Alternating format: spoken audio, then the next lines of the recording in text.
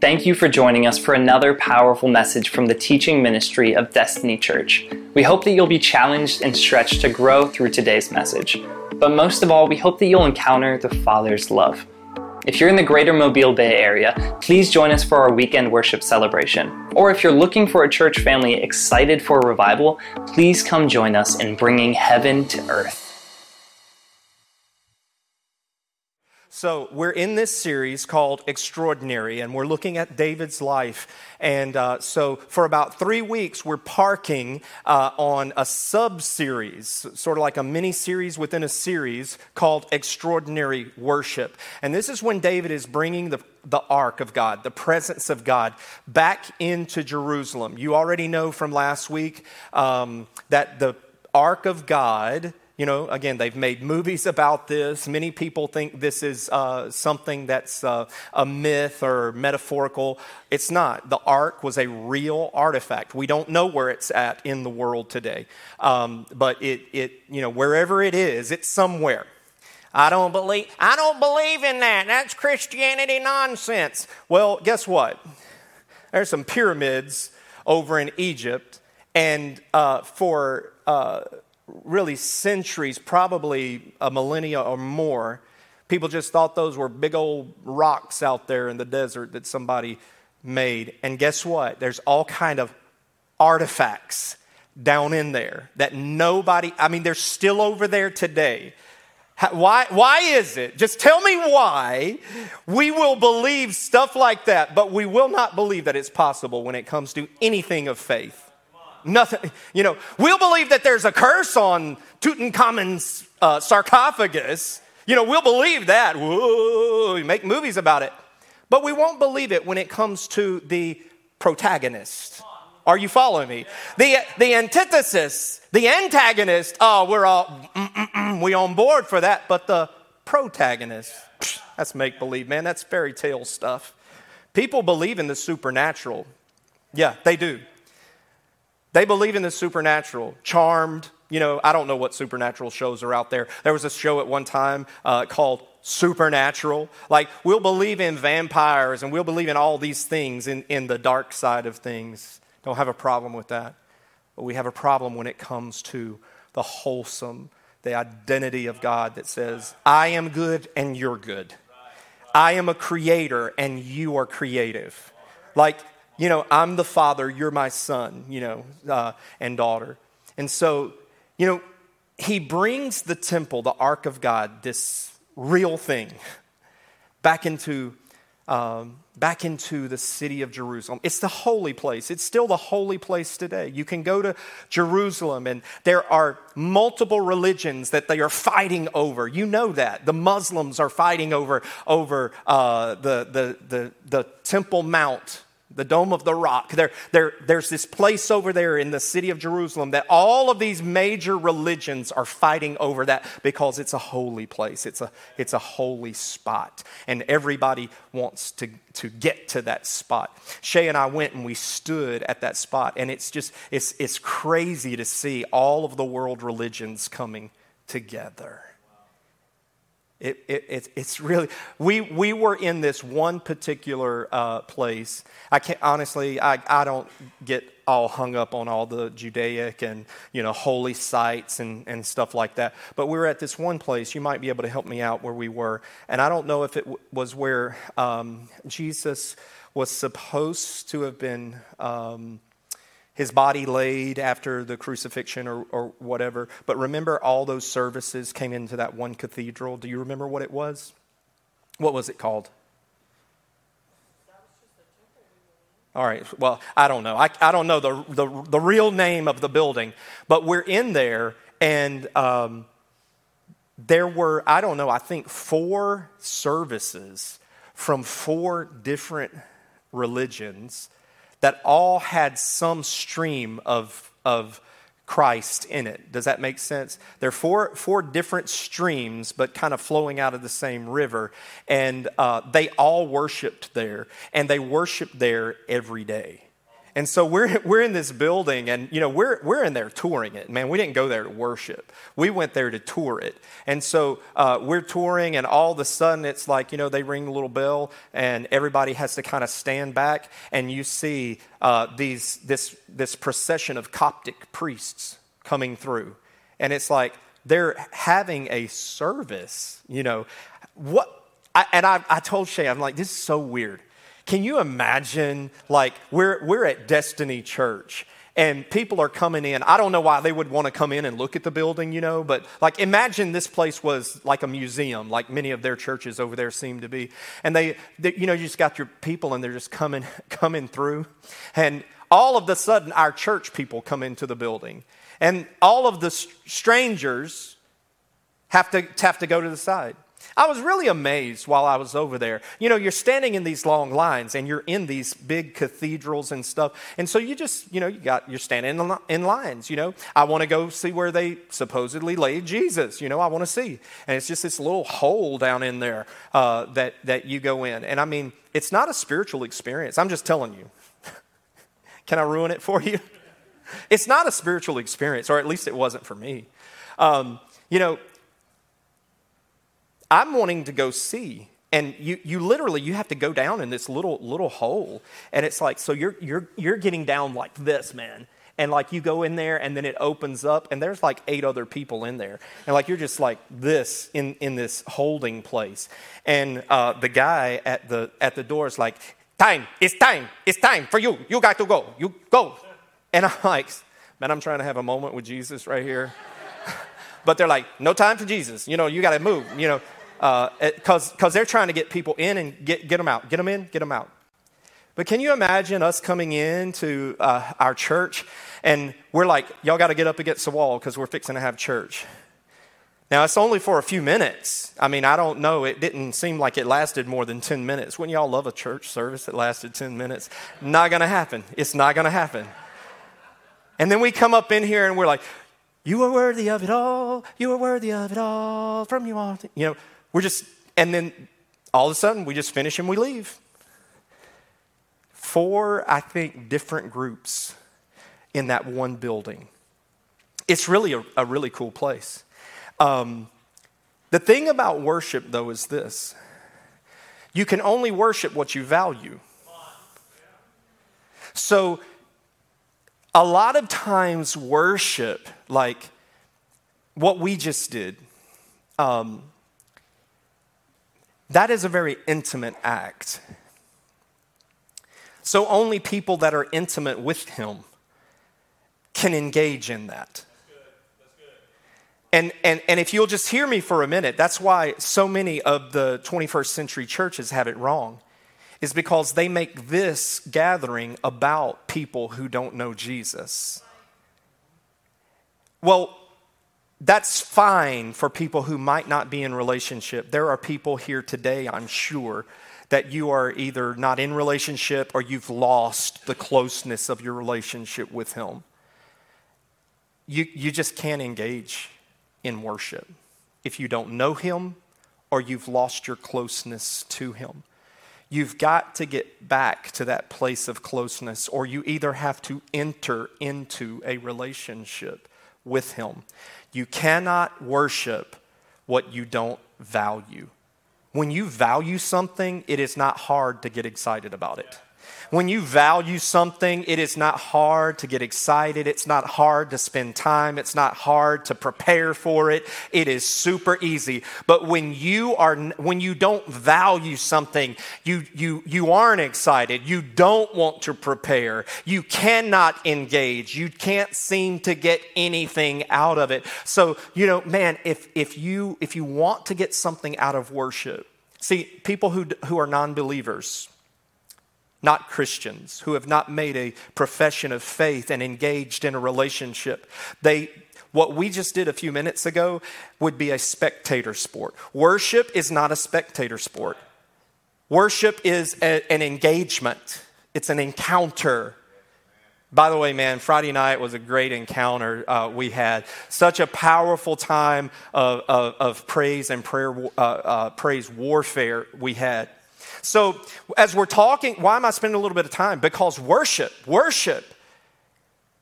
people who are not connected with the Father will not understand worship.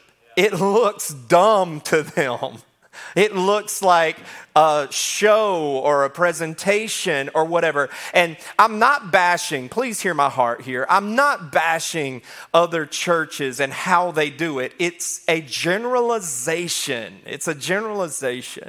When you make this gathering for people who don't know Jesus and you make worship a part of that, that's why you have to make that more of a show. That's why you have to make it more of a presentation to keep the spectator interested.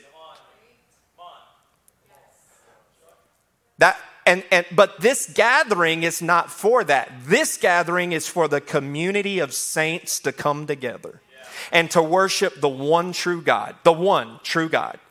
We say it around here like this. There's no other gods. There's little g gods, but there's no other great God, Jehovah. There is only one true God. And that is the one that we worship. We worship him. There is no Zeus. There's no Zeus. I don't know there's no little gods. There's no Venus, Mercury. I used to all get into all of the Greek mythology and the Roman mythology. I just loved that stuff when I was a kid. And so, anywho, let me get back to worship is for worshipers. Worship is for worshipers. And David was a worshiper like none other. And so as we dive into this, I want you to look at this. If you're getting more out of worship than you're giving, then you're doing it wrong. Yeah, that's good. And I just want you to listen to me.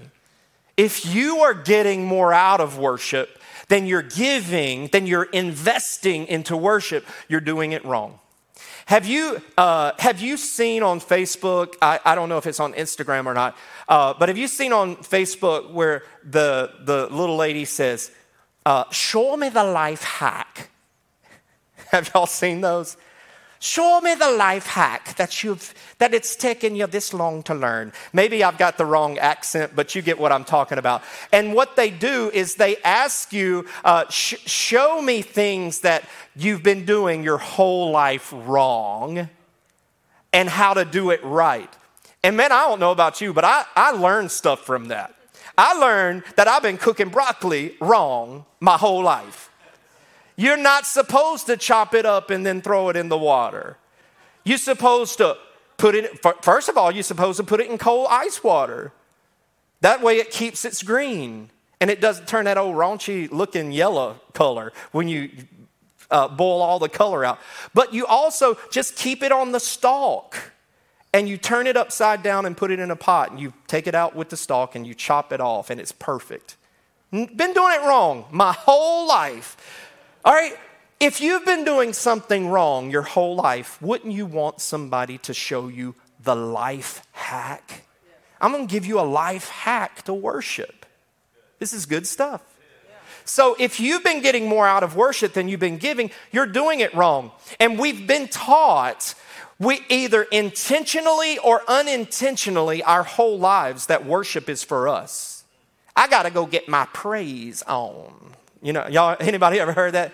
I'm going to church today because I'm going to get my praise on. I'm going to get my praise on. And when I was younger, I could not wait to get to the house of God because worship fed me. I loved good worship. I loved it. And there's nothing wrong with that. Listen to me. There's nothing wrong with that up to a certain point. But you and I, as we come into the faith, worship as it feeds us, we cannot stay at that place. Because if we stay at that place, it will become a place of immaturity. What would be a place of maturing for you, like you're maturing in the faith and worship is maturing you, if you stay at that place, it will become a place of immaturity.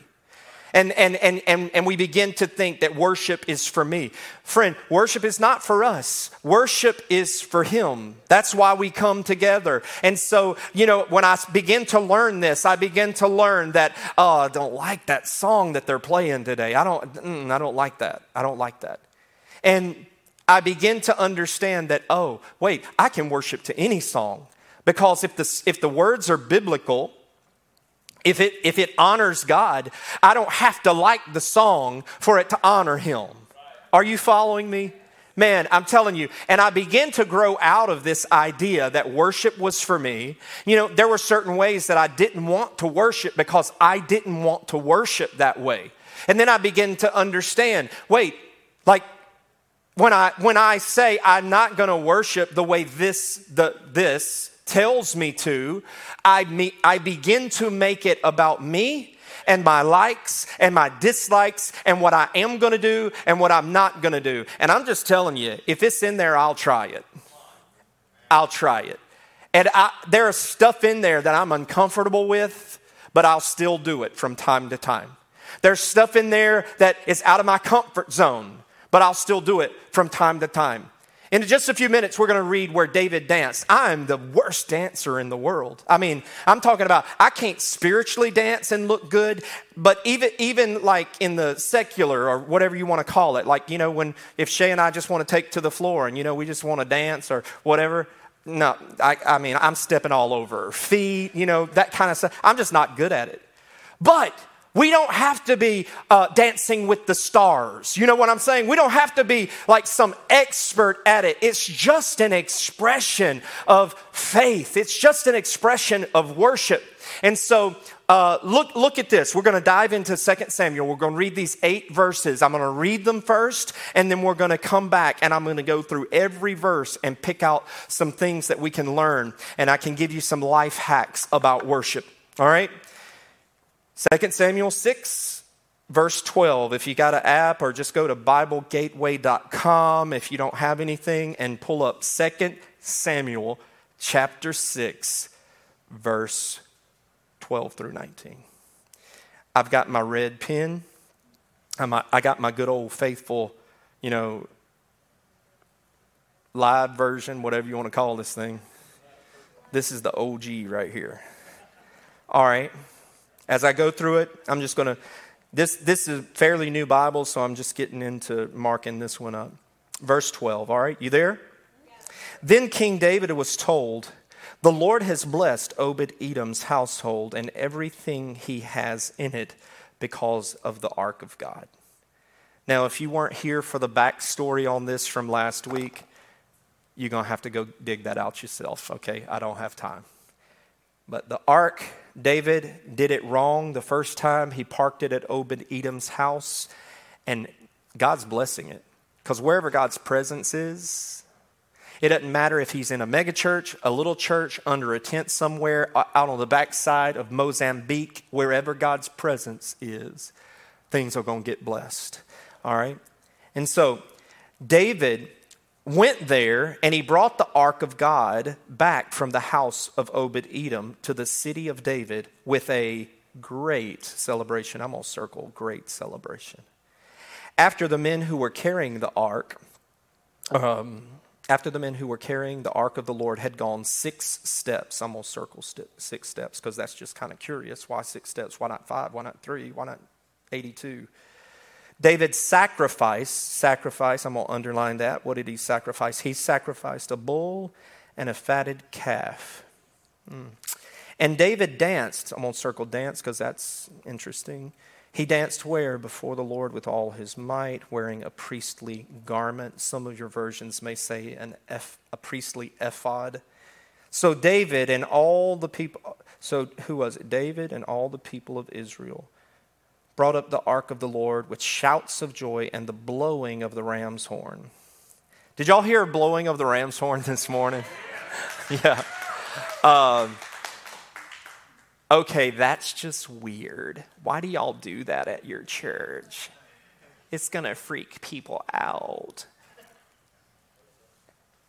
It probably will. But again, this is the house of the Lord. This is the house of the Lord.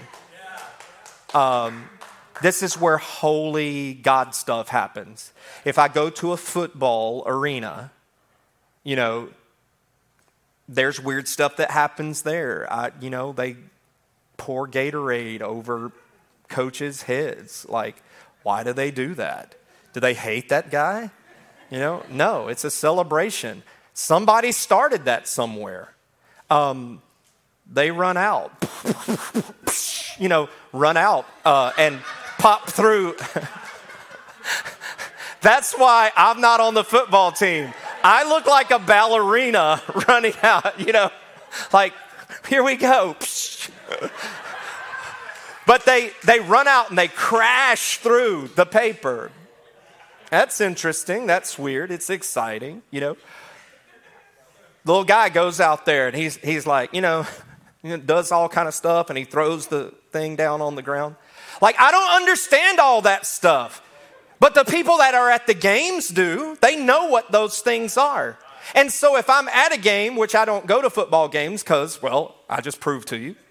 But if I were, I would say, why is he throwing that handkerchief down? Well, that's called, I think, a flag, right? It's called a flag. They just flagged for some kind of error or something. But you understand? In God's house, we do God's stuff.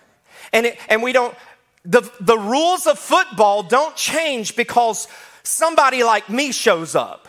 Because if I had to support the football world, if they were depending on me, there would be no such thing as football. And I know that would upset you guys, like especially Tia, because she's so looking forward to college football. It's right on, we're on the cusp of it, But we don't change things in the house of God because those who don't understand come in. What we do is we educate, we explain. And if that's for you, then you'll come be a part of it. And we will, I'm going to use a word for you, we will indoctrinate you. Oh my God, I knew it! I knew they were indoctrinating people. Absolutely. Like, actually, we don't make that like a secret. Like the world does. When I say the world, I mean outside. The culture does. They'll be doing it all the time, and it's like, no, we ain't got no agenda. We don't have an agenda. We don't have an agenda. What we do have an agenda. In this house, we worship God. In this house, we are unashamed of God. And in this house, if you are here, you will get in or you will get gone. That's just how it is. You will either be like, man, this is for me. I want to be a part of this community. Or you'll go, heck no, man, bunch of weirdos, never going back there, And that's fine with us either way. It's because if it's okay with God, and I don't know that it's necessarily okay, and I don't mean to sound cavalier or callous, that we don't care if people don't come to Jesus. No, but I cannot focus. All I am responsible for, see, the world has put the burden on me to save your soul. Nowhere in the scripture does it say that I am mandated to go save souls because, number one, I can't. That is not within my power. My mandate is just to go into all the world, reflect Jesus, be the light of the world, Matthew chapter 5, be the light of the world, reflect Him and His goodness, and then make disciples of the ones who say, I want to be a part of that. That's our mandate. And so I don't have to be worried about where your soul is going. Do you understand? Man, I'm running out of time. Do you understand that I used to worry about family members, where they're going to spend eternity? Because so much pressure was put on me to get their soul saved. It's not my responsibility. I couldn't save my family. I couldn't save my wife. I couldn't save my kids. I couldn't save Brian Smith if I tried. Not in the spiritual meaning of the word. So what is my responsibility?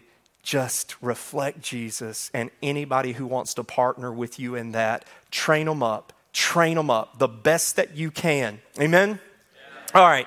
So I need to really start preaching here. And where was I at? All right, so anyway, man, blowing the ram's horn. Verse 16, but as the ark of the Lord entered the city of David, Michal, the daughter of Saul, looked down from her window. So Michal is David's wife. She's looking down from her window, And when she saw the king leaping and dancing before the Lord, she was filled with contempt for him. All right? And I think, I need two more verses.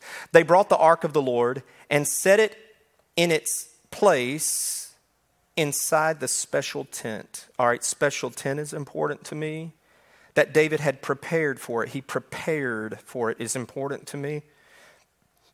And David sacrificed burnt offerings and peace offerings. He's sacrificing more offerings.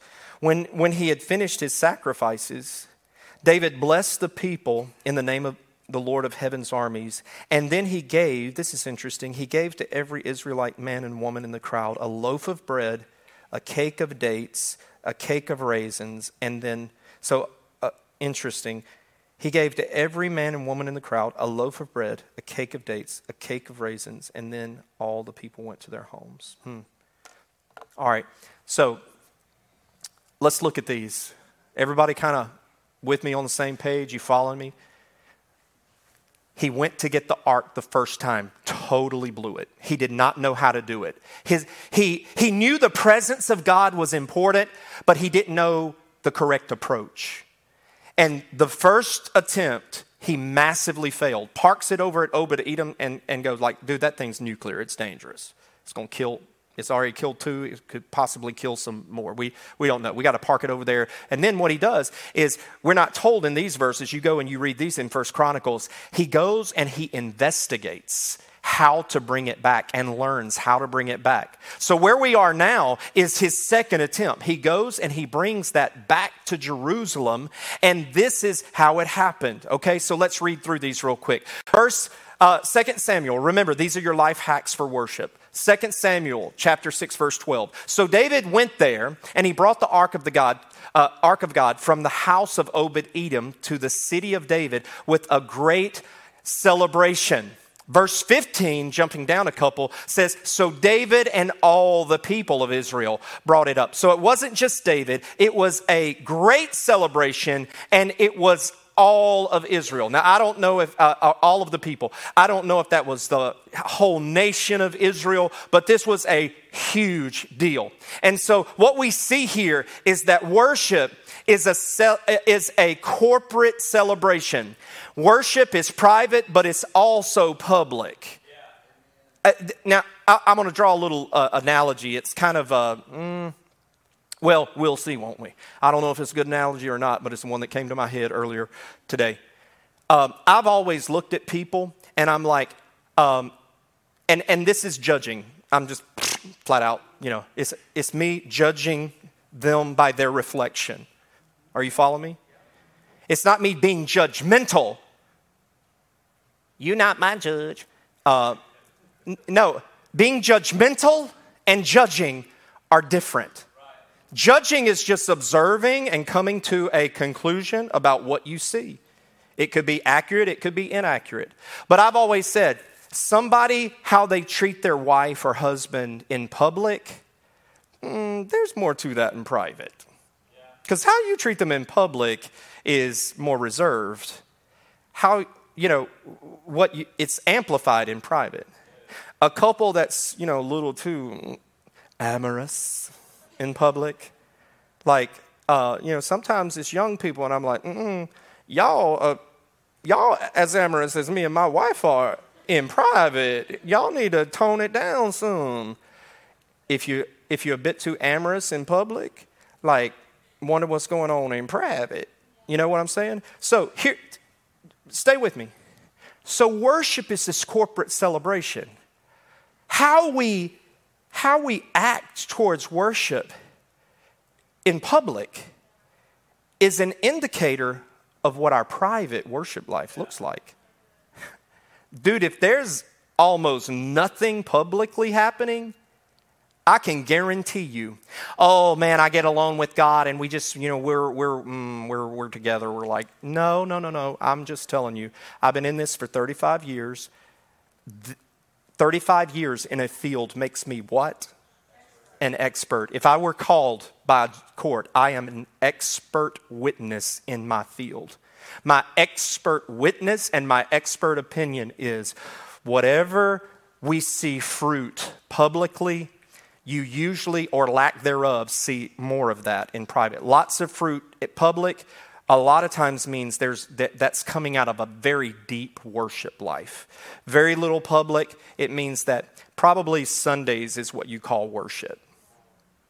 That's hard, but it's the truth.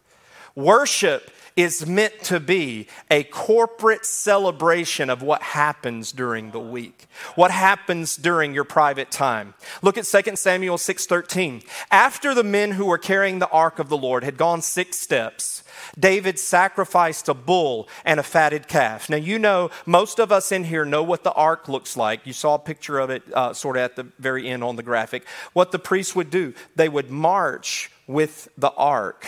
And I don't want to get into this too deep because a lot of times, you know, they're like 6 steps. A lot of times they say 6 paces.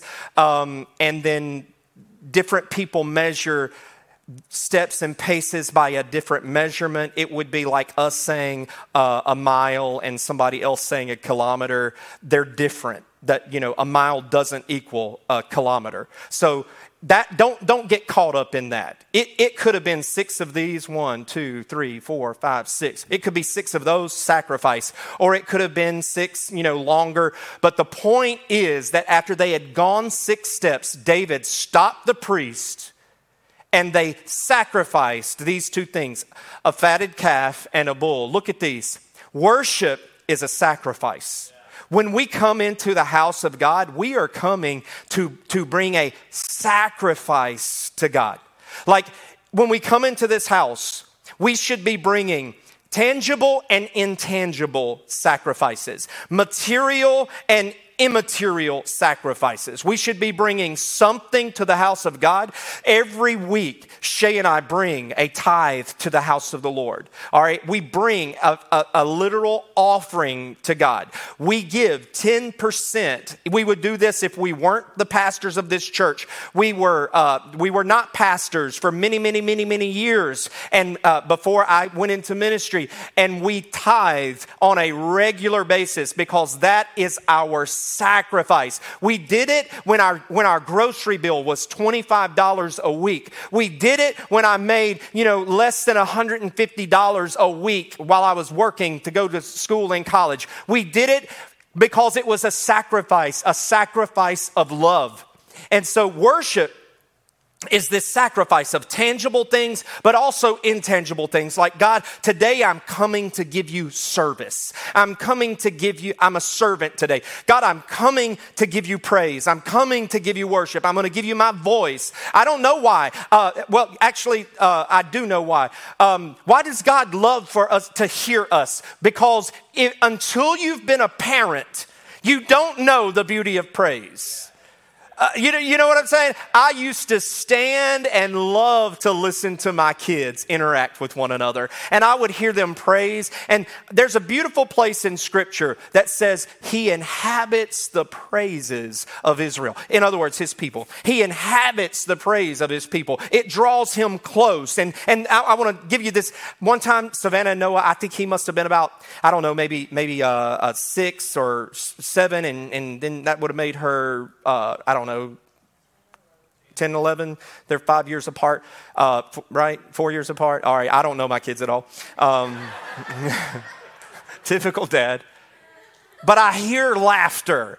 And it's so beautiful. I hear laughter. And what do? Man, I go, and it draws me close. It draws me close. As I get close, I can't make out what they're saying. And I've told this story to you before, and now I'm eavesdropping. I'm just outside the room where they're playing, and I hear them, and they're like, Noah says something like, Savannah, you're so good at whatever it was. Like, I want to be like that. Can you teach me what he just did? He just praised. So what is that? That's the praise of his people. Unity, when we encourage one another, when we are building one another up, we think God inhabits the praise. He does that too. But I'm telling you, when God's people love each other, it draws the Father. He loves to hear us brag on each other. He loves to hear us praising, because praising can be vertical and it can be horizontal. When I'm praising you and you're encouraging me, that's horizontal. God loves that. If you don't believe that, he says, these are the two most important commandments: to love the Lord your God with all your heart, soul, mind, and strength. And then he says the second one is equal to the first one. Just love your neighbor. Like, just love your neighbor. If you forget anything else, just love your neighbor. If you love your neighbor, that's enough for me. Because when you're loving your neighbor, that's the same as you loving me. And that draws us to his presence. Worship is this sacrifice. When I come in, I'm going to serve. I'm going to give. I'm going to bring something. Look at this. The number 6 represents the number of man. So, you know, the number 7 is God's number, and if you numerology and yada, yada, yada. But the number 7 is God's number. It's the number of perfection. Numbers mean things. The number 6, the scripture tells us, point blank, it's the number of man. And it's also the number of days before the Sabbath. So I want you to think about this. Worship is a sacrifice. What they did is they took every 6 steps. And that 6 says that we've got to sacrifice. We have to sacrifice our will for his will. We've got to sacrifice the will of man. When I walk into this service, it's not about what I want. It's about what the number 7 wants. It's about what God wants. And the number 6 representing the days of the week before the Sabbath. Like, hey, on Monday, I'm worshiping him in myself. I'm worshiping him on Tuesday. I'm worshiping him on Wednesday. And don't get caught up if the Sabbath's on Sunday or Saturday, because it's on Saturday. But anyway, the point being, we come after 6 days, man, we are out in the field reflecting his glory. And there is a time where you give and you give and you give and you get. And we come back into this to get filled up. Pastor Rife, I thought you said this wasn't for us. Oh, wait to the end of this, because you'll hear why I'm not contradicting myself. But the number 6 represents our will. It represents what we have to sacrifice that. And we have to sacrifice. Pastor Rife, I don't like that song. They sing that song too many times. Pastor Rife, we didn't have communion this month. Pastor Rife, blah, blah, blah. And it's like, man, you just need to sit down. You need to shut up. You need to just pay attention to what Holy Spirit is doing in here. Because you so caught up in the number 6, bro, that you cannot understand the bigger picture of what God is doing. All right? So they sacrificed these next 2 things. They sacrificed a bull, which represents strength. And they sacrificed the fatted calf, which represents the very best. Why is it that we give God the leftovers? We'll give everything under the sun the best. We'll give it all the best. But when it comes to God's house, we want to give what's left over. David is showing us a life hack. Show me your life hack. He's showing us a life hack, man. And he's saying, when we come into this place, sacrifice myself, sacrifice doing this in my own strength, and sacrifice the very best. Bring the very best to God. All right, let's look at this. 2 Samuel chapter 6, verse 14. And David danced before the Lord with all his might, wearing a priestly garment. Worship focuses on the Father, Son, and the Holy Spirit. Worship focuses on the Father, Son, and the Holy Spirit. Where did David dance? He danced before the Lord. He danced before the Lord. He didn't dance before the people. He didn't dance before the people. I mean, the people were there, but they were not his focus. His focus was on the Lord. Man, when we come into this place, I'm telling you what, Destiny Church always needs to be about the presence of God and us following hard after it. You don't need a big old sign of your preacher out on the side with a mechanical hand saying, come on in, come on in, come on in. You don't need that. As a matter of fact, the house of God does not need to be attached to the pastor. It doesn't need to be attached to the man or the woman of God. That sounds like I'm throwing shade on some other places, and maybe that might be so, but I'm not doing it intentionally. I'm doing it for us to focus on this house, not what other people are doing. In this house, we should be known not as Pastor Rife and Shay are just leaders. We're just in a place of leadership among you as the servants of God. You and I are servants together. We just have different roles. But I don't own this church. I don't own you. You ain't my sheep. I don't own you. You are here in a pasture for me to steward the best I can while I have you. And, that's why, you really can't get upset if somebody leaves here and goes to another church, because I don't own you. I don't own you. What God does with his sheep is his business. I am just a poimen, a shepherd, a pastor. And I just have to answer to him. That's all I have to do. I have to answer to him what kind of job I do here. Worship focuses on Father, Son, and Holy Spirit. Look at this. Hallel. There's, I don't know if some of y'all who were my youth leaders back in the day, and maybe a few of y'all who were students in my youth ministry, you might remember this. I got this from a Carmen song, 7 Ways to Praise. Y'all remember that way back in the day? And I'm sure there are other Hebrew words, but these are 7 ways to praise, all right? So David danced. Listen to me. You cannot just approach a king any way you want to. The approach is important. Like when people go before royalty, they have a crash course in protocol. You can't just march up to the queen and say, hey Liz, how you doing? Good to see you, man. Thank you for inviting me. This place is pretty cool right here. This is a cool crib you got. Big too, and you got more than one dog. There is a protocol. You don't just approach royalty any way.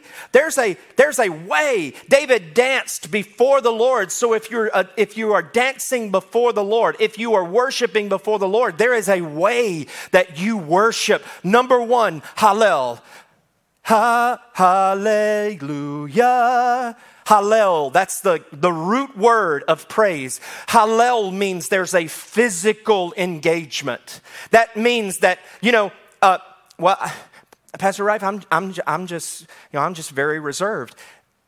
Dude, you couldn't get more reserved than me and Shay when we were kids. I would throw up, literally, if I had to walk into a room of strangers. You could not get more reserved than us.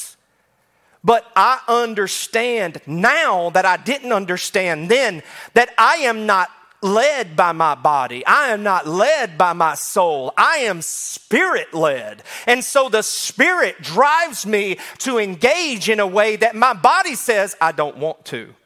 My body, I'm not gonna do it because I just don't feel like it right now, and it would be fake if I did it.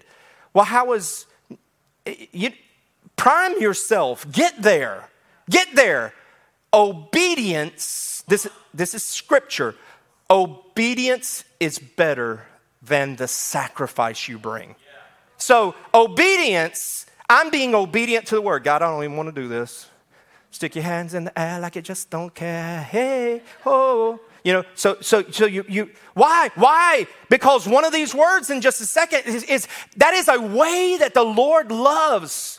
Why does he love that? I'm telling you, if you'll just look in nature, you will begin to see glimpses of God's way of doing things until you've had a little snotty-nosed rugrat.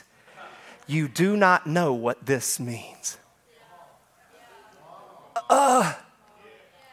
Dada. And you're like, oh, baby.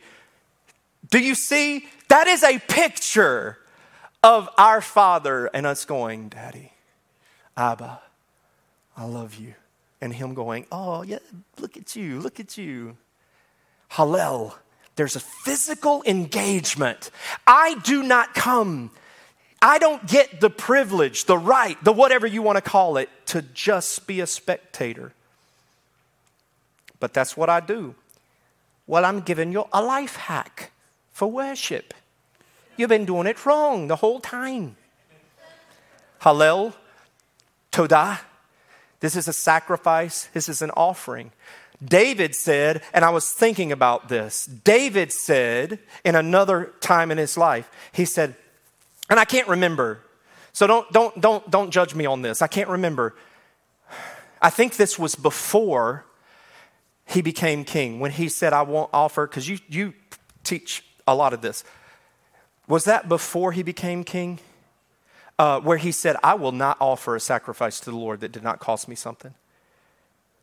See, he was going to offer something, and he said, I don't have anything to offer. And that guy said, hey, I'll just give you this stuff. And he's like, I'll pay you for it, because I will not offer to the Lord something that it did not cost me. In other words, he knew the value of sacrifice, and he knew the value of bringing an offering to the Lord. That's why I'm telling you, man, if you don't give, if you are not a kingdom investor, if you're not a partnership with what God is doing in the local house where you are fed, then you are missing out on a part of worship. It's one of the most beautiful things is to give. So yada is the lifting of the hands. I don't understand. Well, I said I didn't, but I just told you why the Lord might love that. It's because it's just an act of surrender and reaching, in a metaphorical sense towards our Father. Yada, it's lifting of the hands. Baruch, which is bowing. I didn't intend to do that. I didn't do that for, to come back and use it and say, hey, oh, by the way, did y'all see I went down on my knees during worship, and that wasn't planned. It wasn't intentional in the sense of for me to use that. But that I'm so used to doing that in my times of worship that this is me baruching. This is me bowing before the Lord, because when you enter into royalty, even to this very day, it is customary to bow before whoever that royal person would be. Shabach, shout. Just shouting, man. I don't know about y'all, but sometimes it's fun to shout. Woo! Zamah. This is singing. This is music. It's, us singing a new song to the Lord. Well, I don't sing very well. It's not about your voice. It's not about, you ain't going to be on The Voice. Yeah, you'll probably never win American Idol, but you ain't trying to. You're just trying to make a joyful noise to the Lord. And Tehillah. It's not tequila. It's Tehillah, okay? Some of y'all got excited. It's like, I'm doing that one. That one is mine. Tehillah is a combination of all of them. It's like, man, it's just a beautiful expression. And so every week when I come into this place, that's my goal, is to just Tehillah him, Tehillah praise, and so you'll see different expressions. Those are not all of them, but those are many expressions that we can come and we can worship. And it's not about, now, let me see which one of those. It's not a buffet, like you pick and choose what you want, because it's not about what you want. We already sacrificed that, remember? It's about what does God want. You're speaking his love language, not your love language. 2 Samuel 6:14, David danced before the Lord with all his might. He danced before the Lord with all his might. Worship focuses on me giving my everything, not my something. I'm going to give something today. No, my friend, that is a scarcity mindset. Well, I just made it. Y'all just need to be glad I'm here. No, you need to turn your tail around and go back home.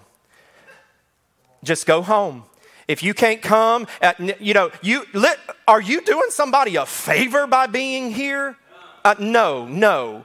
That's the mindset that I'm trying to give you another life hack. That's the mindset that we've gotten in. That is a mindset. It's an idolatrous mindset to think that we are doing God a favor by showing up. Holy Moses. No. We come and we bring our everything. Well, what does that mean? The scripture says, love the Lord your God with all your heart, soul, mind, and strength. Love him with everything that we have, not my something. Listen, Pastor Rife, some days my something is all I have. Is it? Is it? Or are you just being lazy? Or are you just living under a false mindset? You don't know what I've been going through. You don't know what I've been going through. You don't know what I've been going through. There are people in my life that know what I've been going through. for years. I promise you, man, there have been days, and the only reason you know it is because I'm so transparent. There have been days I've stood right behind that little wall there, and I've had some of these guys, and I said, I'm asking the Lord for enough strength to make it through the next 2 hours. If God can just give me the strength to make it through the next 2 hours. I'm going off the camera for a second. Y'all didn't see me come out like, good God. All right. Man, I'm here. Y'all just need to be glad. I ain't got nothing fresh. I'm preaching something I watched on TD Jakes last night. And y'all don't get excited because I ain't going to preach it like him. When I came out here, I had been in God's presence. I had heard him, and I came and I gave it my all. My all. I tried to come out and do what David said. After a period of mourning, wash your face, comb your hair. When you fast, you don't fast and try to let everybody know you're fasting. Wash your face, put some gel in your hair. Come presentable to the Lord. And so I come out here and I deliver my everything for him. It's not necessarily even for you. It is for him. It is for him. And so we don't just give God our everything, our something. We give him our everything. David danced before the Lord with all his might, and he was wearing a priestly garment. Now, man, that could take us down a road where we've heard preaching and not good preaching and talking about, well, he was half naked and blah, blah, blah. No, that's ministers that have not studied enough, and they don't truly know priestly garments and how those things will work and stuff. And it says later in the story, David was upset with him because he exposed himself. I'll get into that maybe next week. But he was wearing a priestly garment. A priestly garment. Let's not focus on necessarily, what all it looked like, because it was worn with other pieces of clothing and all of that. The point is, it was priestly. It was priestly. And so David, who would have gone out in public in royal array, in royal regalia, so to speak, when it came time to worship, he disrobed himself. In other words, he took his royal robe off. I'm putting that aside. And what do I have on? I have an ephod on, a priestly garment. That means I am part of the royal priesthood. The scripture says that you and I are royal priests. Like you and I are royal priests. We all now have the ability to perform. And what he's basically saying is, what did they wear those priestly garments? Because you understand, in the temple, only the Sanhedrin thought their poop didn't stink. Only the Sanhedrin, the priests in the New Testament, they had gotten to this place where they believed that they were superior when they were not. They were servants. Priests are servants. You understand that when a good king, that's why we don't understand when God says he is the King of Kings and we are his subjects. You understand, subjects are not subversive. They're not what's the word I'm looking for? Subordinate. And I don't even know if that's the right word. But subjects are not these lesser than people. Subject means you're the subject. You are the subject. You're the object of my affection. A king, a royal king, does what's best for the subjects. A corrupt king does what's best for him.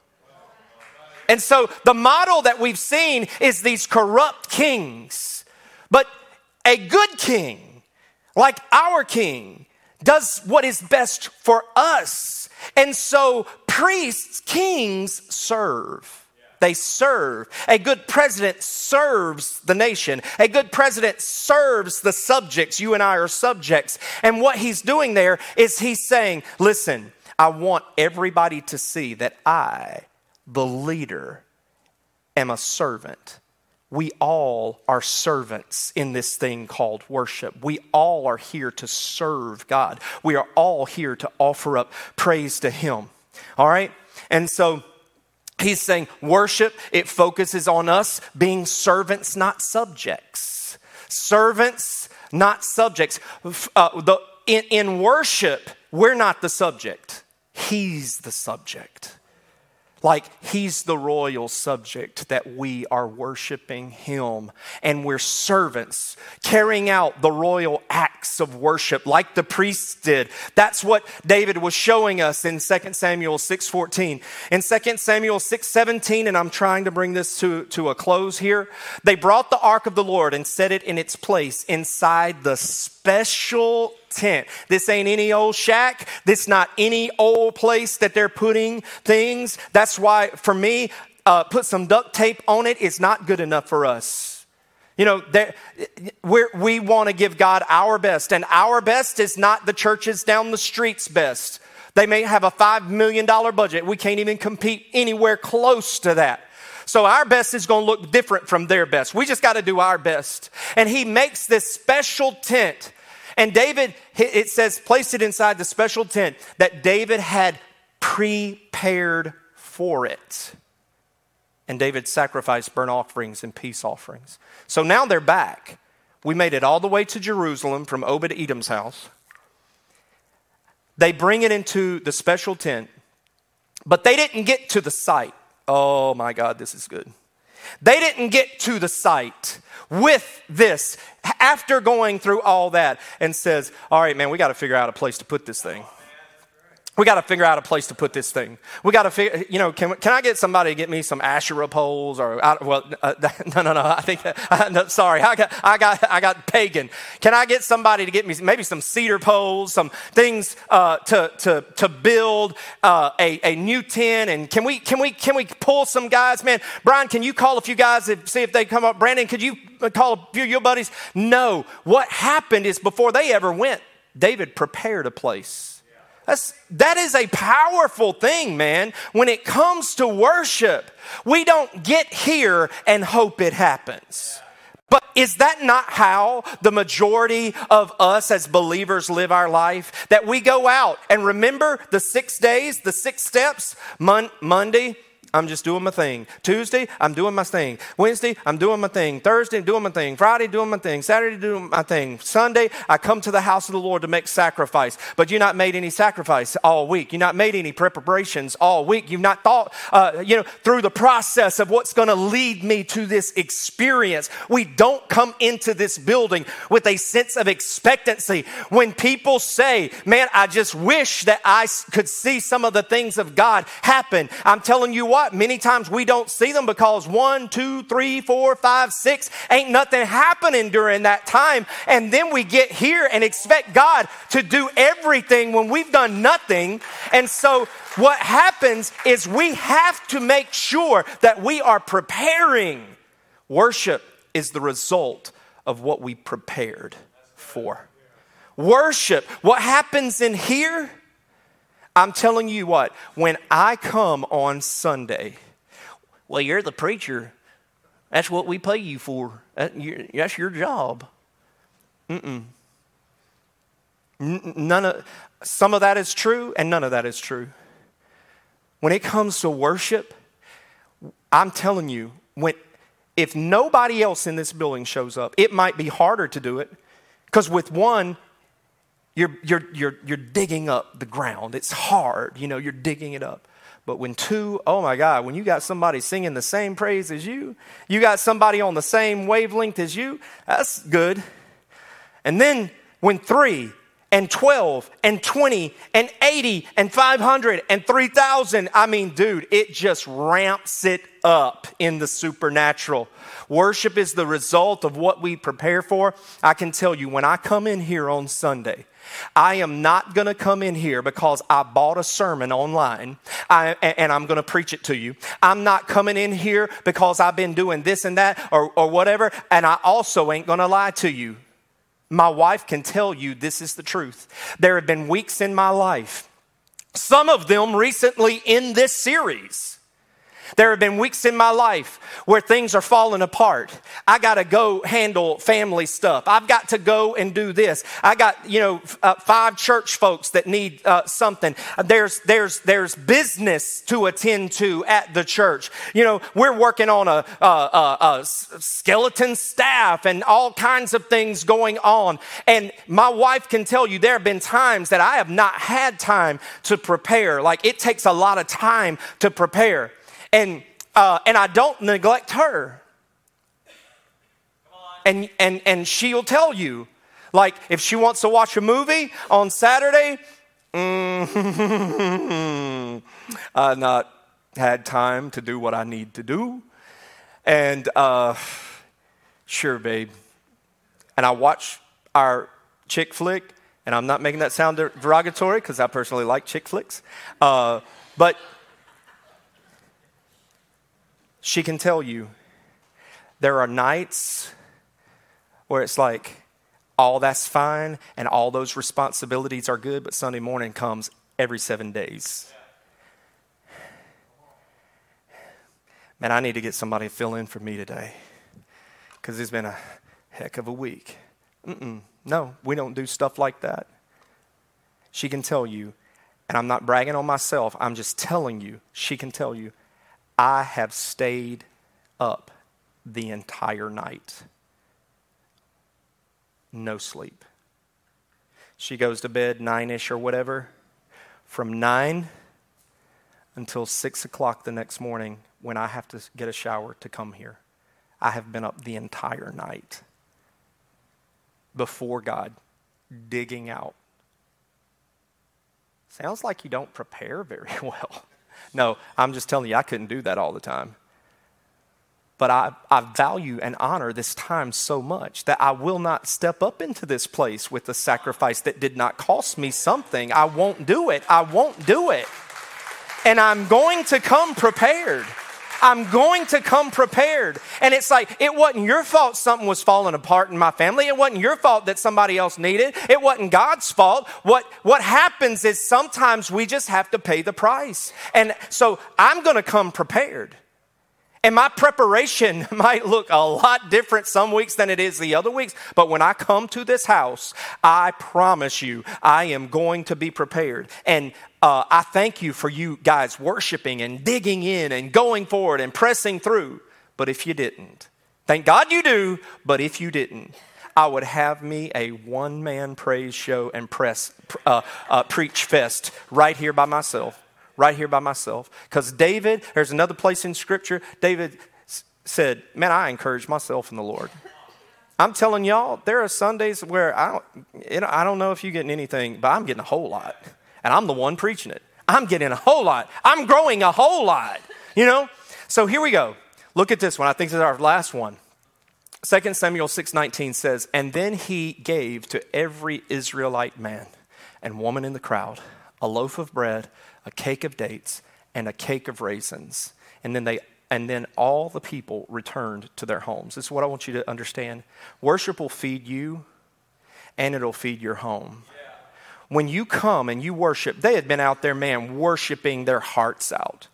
Listen, you do not have to worry about, I got to get mine. I got to get mine. Am I going to, but I got needs. I have needs, Lord. I need somebody to pray for me. I got to get filled, man. I got to get filled. You don't have to worry about that. You come and you give and you'll receive. Draw close and I'll draw close to you. Sow and you'll reap. Listen, it's a spiritual principle that when you come and you give in worship, this is your life hack. You do not even have to worry because there is a Father who loves you more than you love yourself. There is a Father who loves you more than your mom, your dad, your spouse, your kids, your pastor, any of your best friends, your homies, your buddies. There is a God who loves you so much. He is not going to let you leave empty-handed. All your needs are going to be met. When he comes in his presence, there is healing. When he comes, there's restoration. When he comes, there's adoption. When he comes, there's deliverance. When he comes, there's provision in his presence. So you don't have to worry because the King is going to feed you. And not only that, they return to their homes. Here's the part where many times it breaks down. We come and we eat here. We eat our cakes here. We eat our cake of raisins here. We eat our cake of dates here. Are you following me? That's not for you to eat here. It's not for you to eat here. You take that home. You take what you have here, you take that home, and you feed your family with that. You feed your family. Pastor Rife, I've really been doing this wrong. Well, I gave you a life hack. Start doing it right. But I missed so many years, Rife. I missed so many years. So did we. Fix it. Just start doing it. Just start doing it now.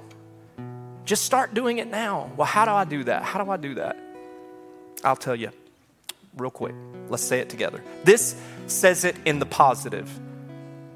The first, as I put the main point out today, it was in the negative.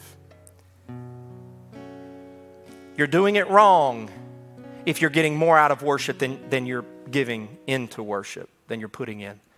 The positive statement of that is this. The more you give in worship, the more I'm going to get out of worship. Let's say it again. The more I give in worship, the more I'm going to get out of worship. That's your life hack. That come and begin to give so much more than you've been giving. And watch what you get out of it. This is how you can apply it. All right? Ask yourself, am I worshiping God the way that He wants to be worshiped or the way I want to worship Him? Ask yourself that. Am I worshiping God the way He wants to be worshiped or the way I want to worship Him? And then ask yourself, can I grow? Can I expand? Can I mature in any area of my worship? The answer is yes. Just go ahead and check yes. Like you don't have to think about it. I'm telling you, that is a 100% yes. You can grow. Well, how do I do that? There's those 7 ways that I gave you.